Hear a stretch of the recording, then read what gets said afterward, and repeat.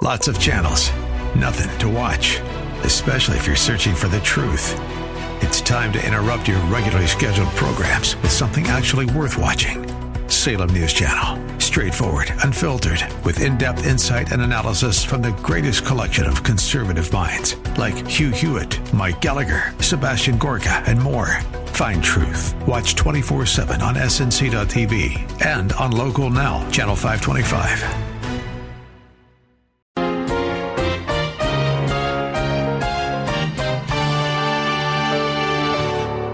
So I want you to know that's exactly what God is doing in your life by bringing some pain into it. So we must not complain. Don't get angry at your suffering. Don't get angry at God for bringing this into your life, but learn how comforting God is and then just pass that truth on to others.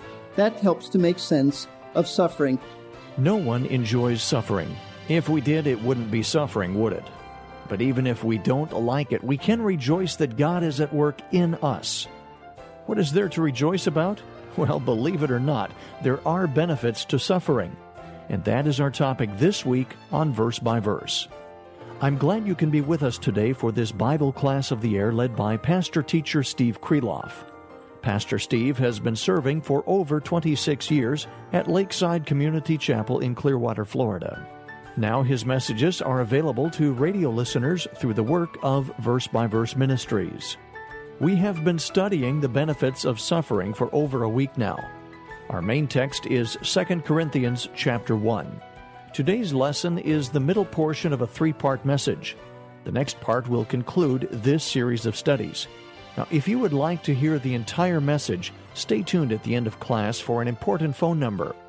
There is more than one reason why God has us go through these sometimes agonizing periods. The first is that He is equipping us to help others in their tribulations. Pastor Steve is going to review that idea before moving on to a couple of other reasons. Now, here is Pastor Steve with today's lesson.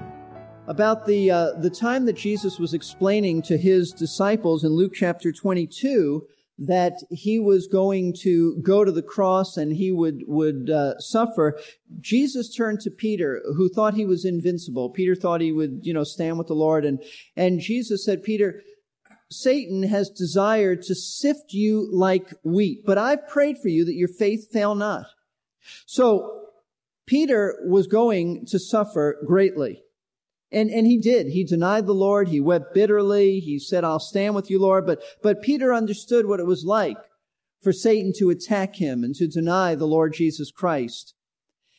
Jesus said to him, Peter, when you're converted, meaning when you turn around, not when you first come to faith in me, but when you are restored, strengthen your brethren. Strengthen your brethren. That was Peter's ministry. And interestingly enough, you know what his first letter is about? It's to the suffering church to strengthen them in their affliction. It was to the church about the time of Nero's persecution. And Peter wrote a very encouraging letter about how to handle suffering. In fact, it's Peter who says that be sober-minded, be alert, because your adversary, the devil, walks about like a roaring lion, seeking whom he might devour. Now, Peter knew that experientially as well as God inspired him to write it. And what Peter is doing is fulfilling this very mission that Jesus gave him. He suffered. He knew the strength and restoring comfort of God. And now he was ministering to others with wonderful truths about strength and resistance of Satan. That's how this works. That's how it works. God comforts us so that we might comfort others. Just last week, as I mentioned earlier, you greatly honored Michelle and me for 20 years of service at Lakeside. And I want you to know, and I alluded to this last week, that most of those years have been wonderful. Most of these years have just been wonderful. But the early years were not that wonderful. They were difficult years in ministry as a pastor, and sometimes very painful. As I was listening last week to all the nice things you were saying, I actually turned to Michelle and said, and who are they talking about? And I couldn't help but think, as you were saying nice things, in the early days of my ministry, I was severely criticized for preaching.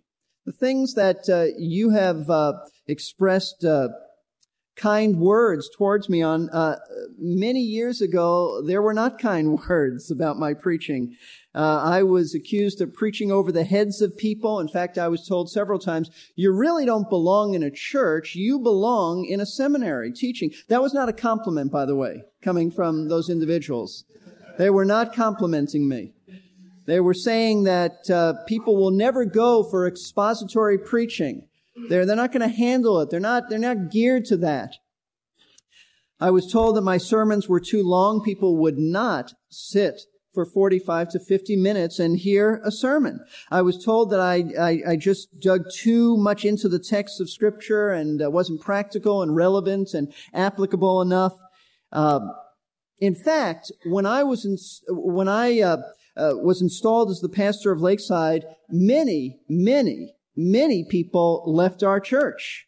We bless so many churches in this area. I mean, those pastors ought to write me a thank you note, send me a Christmas card. We help populate many churches. I help that. And I remember one Sunday, well, it almost looked like the early service does today. And I looked over the congregation and, I saw a lot of green, empty pews, but there was Michelle sitting with our children. I thought, you know what, at least I know there'll be one family that won't leave. I mean, they've got to come. Those were some difficult years. Those were not easy years, but you know what? I would never trade those years, as painful as they were, because God comforted me through His Word. I learned much about preaching in those days. I learned much about what it means to be a shepherd and give people what they need to hear rather than what they want to hear. And those were the times that really helped me to have some kind of a spiritual backbone on teaching and preaching the Word of God. I wouldn't exchange those painful years for anything, because they taught me so much, and I have been able then to comfort other men in the ministry who tend to look at us at Lakeside and think that we've got it all together and things are wonderful. And I love coming alongside of them and saying, you know what? That is not the way it is today, and that is not the way it was years ago. And let me tell you, when you're questioning about your preaching and teaching and what to do, and I've been able to apply the Word to their lives. And that's just from my own experience, understanding what Paul is talking about to the Corinthians. You go through difficult times, and they're not pleasant when you go through it. But that's God's design to teach you His Word, and to then use that to be able to minister to others. In fact, I remember just very vividly one day. This is when I was interim pastor. You may not know that I was interim pastor for 9 months, and I remember a time that it was such a difficult time that I told the elders, I said, I resign. That's it. And then I drove home that night thinking, you idiot, what did you do? You don't have any place to go, and But I really meant it at the time. It was just that difficult. And I can recall sitting in my chair at home and reading John chapter 10. And in that great passage in John chapter 10, Jesus spoke about the great shepherd, and He said that a shepherd lays down his life for the sheep. A hireling, meaning someone who's just in it for the money, he's just a hired hand, he runs and lets the wolves attack. God greatly used that in my life, because I said to the Lord that day, I said, Lord, no matter how painful this is, no matter how my reputation is being just smeared, I will not be a hireling. I will be a shepherd. And you know what? I've been able to use that with others out of that painful time. That just illustrates just the comfort of the Word of God and how He applies that to a suffering, painful situation so that we can apply it to others who are going through the same painful kind of situations. And not only those situations, but all kinds of afflictions. So I want you to know that's exactly what God is doing in your life by bringing some pain into it. So we must not complain. Don't get angry at your suffering. Don't get angry at God for bringing this into your life, but learn how comforting God is, and then just pass that truth on to others. That helps to make sense of suffering. And that is the first benefit of suffering. Number one, it enables us to comfort others who are suffering. There's a second benefit that Paul speaks of, and we'll focus on this, and it's this. Suffering benefits us in the sense that it forces us to depend upon God. It forces us to depend upon God. Verse 8, "For we do not want you to be unaware or ignorant, brethren, of our affliction which came to us in Asia." Asia meaning Asia Minor, the western province of Asia Minor, of which Ephesus was the main city. He says that we were burdened excessively beyond our strength, so that we despaired even of life. Now, up to this point in his teaching about suffering and comfort, Paul has been very general. He hasn't given us any specifics, but now in verse 8, he moves from the general to the specific as he reveals some things about a particular affliction that he endured in Asia Minor. The Apostle Paul suffered severely and frequently for his faith. So for him to say he even fell into despair is quite an indication of just how bad it must have been. Notice that he did not give the specific details of the burden he had. But it's not the kind of pain that is important. It's the source of comfort that matters. The sources of our discomfort can vary a great deal, but the source of our comfort never changes. It comes from God's Word and ultimately from God Himself. Pastor Steve will be right back with more details after a brief pause to welcome those of you who might have just found us on your radio dial. We're glad to have you here. You're listening to Verse by Verse with Pastor-Teacher Steve Kreloff of Lakeside Community Chapel in Clearwater, Florida. If you are in Clearwater on a Sunday morning and looking for a place to worship, Pastor Steve would love to meet you. You will find Lakeside at 1893 Sunset Point Road, that is midway between U.S. Highway 19 and the beaches. We are nearing the end of a study about the benefits of suffering. One benefit is that on the other side of the trial, we can share the comfort we found in God's Word with other people who are suffering. It is interesting that we don't need to share the same experiences.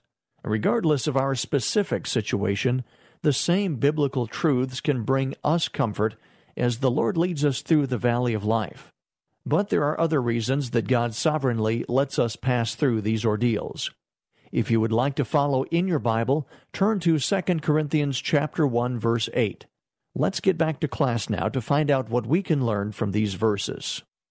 He starts off by telling them something that they were not aware of concerning him and his sufferings. He says, "For we do not want you to be unaware, brethren, of our affliction which came to us in Asia." Now, we must understand something here. It isn't that Paul is saying that they didn't know anything about his affliction. They had to know something about it. They had to know. Why do I say that? Because he doesn't go into any details about his affliction. He does not share any details which would indicate that they knew the details. They already knew about it. It had happened after he wrote 1 Corinthians, but before he wrote 2 Corinthians. So they knew about it. They knew something of this specific ordeal, but they did not know the absolute, utter severity of it.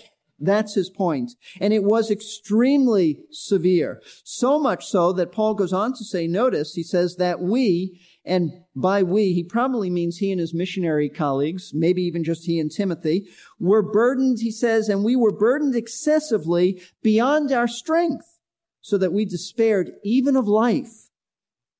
Whatever happened to Paul, and we just haven't been given the information by God in His Word, we don't know, but whatever happened, it was quite serious, to the point where Paul thought he was going to die. And all we can do is speculate at this point. Some believe it was ongoing persecution. Others believe that it may have been a riot that took place. It may very well have been that Paul was thrown into prison and tortured. We do know in Romans 16:3, shortly after this, Paul speaks of Aquila and Priscilla and says they risked their necks for me. So maybe it was some kind of government deal.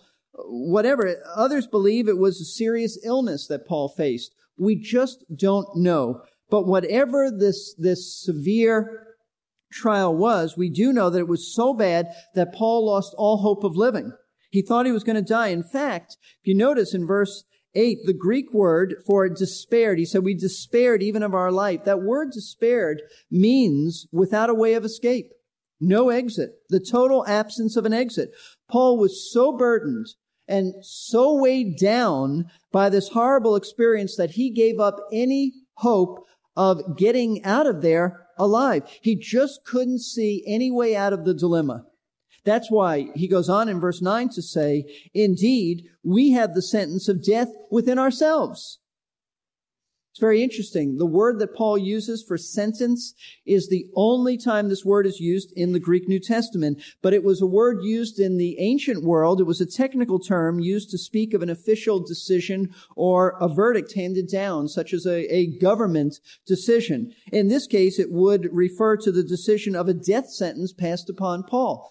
But don't misunderstand. Paul isn't telling us that the Roman government passed a sentence that condemned him to death. No, he's telling us that he was so sure that he was going to die that he actually passed the sentence of death upon himself. Why do I say that? He says we have the sentence of death within ourselves. That is to say, things were so bad that Paul just had an inner conviction that death was inevitable. When he asked himself, am I getting out of this alive? He heard this little voice inside of him say, there's no way you're getting out of this alive. Now, I want to think about that for a moment because you may have a question about this. If it doesn't hit you now, it might some other time. And this question hit me during the week. And so I thought through this, and I think this is the correct answer. Why would Paul be concerned about death? This is the man who said to be absent from the body is to be present with the Lord. This is the man who wrote to die is gain, to be with Christ. And in 2 Timothy chapter 4, just before Paul really died, obviously he got out of this dilemma because he wrote 2 Corinthians. But in 2 Timothy, Paul says in chapter 4, I am already being poured out as an offering, and my departure is at hand. And there doesn't seem to be any anxiety there. Doesn't seem to have trouble with that. What's the difference? Why now is he troubled and say that writes that he was even in despair, but later when death really came to him, he wasn't? Let me show you. Let's turn to 2 Timothy chapter 4. I mean, you can say in one sense it's because God didn't give him grace to handle death until he died. We could say that. But I also think, if you notice, 2 Timothy 4, verses 6 and 7, I believe are the key verses, especially verse 7. But in verse 6, he says, I am already being poured out as a drink offering, and the time of my departure has come. Paul was in a dungeon in Rome. Shortly after he wrote this letter, they brought him out and cut his head off. But he says in verse 7, and I think this is the key, why he was ready to die when he wrote this letter, but not when he wrote 2 Corinthians. I have fought the good fight. I have finished the course. I have kept the faith.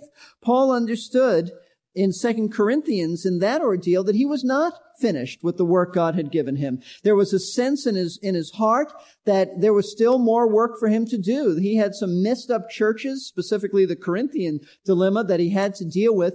But in 2 Timothy 4, he understands that he has finished the course. There's a sense of great peace in his heart that the work for him is over. I think what Paul despaired of so much with the Corinthian situation is that he thought he was going to die, and it was before his time, and yet he knew that you can't die before your time, and I think there was great despair in his heart because of that. Now, imagine being in Paul's place. Things look so bleak, so hopeless, that you just can't see any way out. Some of you can relate to Paul. You may not be in the situation of thinking that you're facing death, but you do find yourself in a difficult situation that has completely weighed you down. You're so burdened and you really don't know a way out of your predicaments. That was Paul. You don't know what to do next. You've exhausted all of your strength to try to figure out how to cope with this trial, and you've lost all hope. And that's where you are today. Now, why would God put you in such a jam, a desperate jam as this? Paul actually answers that for us. As we move into verse 9, he says, indeed, we have the sentence of death within ourselves, so that, here's the reason, here's the purpose, so that we would not trust in ourselves, but in God who raises the dead. What a great statement. The reason God brought Paul to the brink of thinking that he was going to die and escaping death was impossible was because he wanted the Apostle Paul to abandon all self-reliance and to put all of his trust in the Lord God. That's it. In other words, he wanted Paul to renounce all confidence in his own wisdom, his own efforts to bring about deliverance from death. He wanted the apostle to rely upon him and him alone for deliverance. In fact, he wanted Paul to have the same kind of depth of faith and trust in him that the Old Testament patriarch Abraham had. That's why he closes verse 9 by saying that we have the sentence of death within ourselves so that we would not trust in ourselves, but in God, who raises the dead. Why did he say that? I take it that this statement has a reference to the time when Abraham in the Old Testament was told to take his beloved son, Isaac, Yitzhak, and take him out and plunge a knife into his heart. And yet, all of the promises of the Abrahamic covenant were tied into that boy. This was the son of promise. This is the son that all the wonderful statements and promises about Israel being a great nation, a great land, the Messiah coming through Isaac, being one of his descendants, all of that, if he plunges the knife into his breast, it's over. But Abraham was willing to obey God, believing, Hebrews chapter 11 tells us, believing that God was able to raise Isaac from the dead. He was ready to take his son's life, believing and trusting God with the kind of faith that, God, I know you will fulfill your word, even if it means raising Isaac from the dead. I've never seen a resurrection. I don't know anybody who's ever been raised from the dead, but I will do this. God said, Paul, I want you to have the same kind of faith. You are in an impossible situation from a human standpoint. I want you to trust me as the God who can do anything, even raise you from the dead, if that's my will. See, God brought suffering into Paul's life in order that he might recognize how helpless he was and abandon all self-confidence, that he might learn to trust God as the only one who can deliver him even from certain death and even raise the dead, if that's his will. Folks, that is precisely why God has brought you to a point of deep suffering, in order to bring you to the end of yourself so that you stop relying on your own intellectual and physical and emotional and especially financial resources. God wants you to look to him instead of you figuring it out. This is often why David faced so many trials in his encounters with Saul and enemies. Why? Because God removed from David all the crutches of life. He removed friends. He removed people. Often David was just in the wilderness and he just cried out to God, I have only you and you alone. You are my refuge. You are my shield. You are the present one, or the one who is present in time of trouble. All too often we forget that as Christ followers, we serve the God of the impossible. From time to time, he has to remind us that he is sufficient for every situation. In all your ways, acknowledge him, and he will direct your paths. When we forget to acknowledge him, when we start trusting in our own competence, our own finances, our own anything, you can be sure that if you're God's child, he loves you, and he will bring you back into a proper relationship of total dependence on him. As we draw near the conclusion of today's lesson, let me thank you for listening to Verse by Verse. Our teacher is Pastor Steve Kreloff of Lakeside Community Chapel in Clearwater, Florida. For over 26 years, his expository messages have been challenging the people of Lakeside, and now Verse by Verse Ministries makes them available through this radio station. Verse by Verse Ministries is a faith ministry which relies on the gifts and prayers of interested listeners who are first faithful to their own church. Today's Bible class of the air was the middle part of a three-part message from 2 Corinthians chapter 1. It's the last message in the series. And if you would like to hear this entire message at one time without announcements, you can order an audio CD or a cassette tape. Just call us at 727-441-1714. Leave your name and a number, and we will return your call during weekday office hours. That number again, 727-441-1714. If you missed the start of today's class or would just like to hear it again, it's available for listening or downloading at our website, versebyverseradio.org. We also have previous lessons on our archives page. While you're there, we invite you to sign up for our complimentary newsletter or our free podcasting service. That web address again is versebyverseradio.org. Our next class will be the conclusion of our study about the benefits of suffering. Amazingly, there are some wonderful benefits, but the most important is yet to come. I hope you can join us for the next Verse by Verse as Pastor Steve opens God's Word to show us how our sufferings bring glory to God. I'm Peter Silseth. I hope to see you then.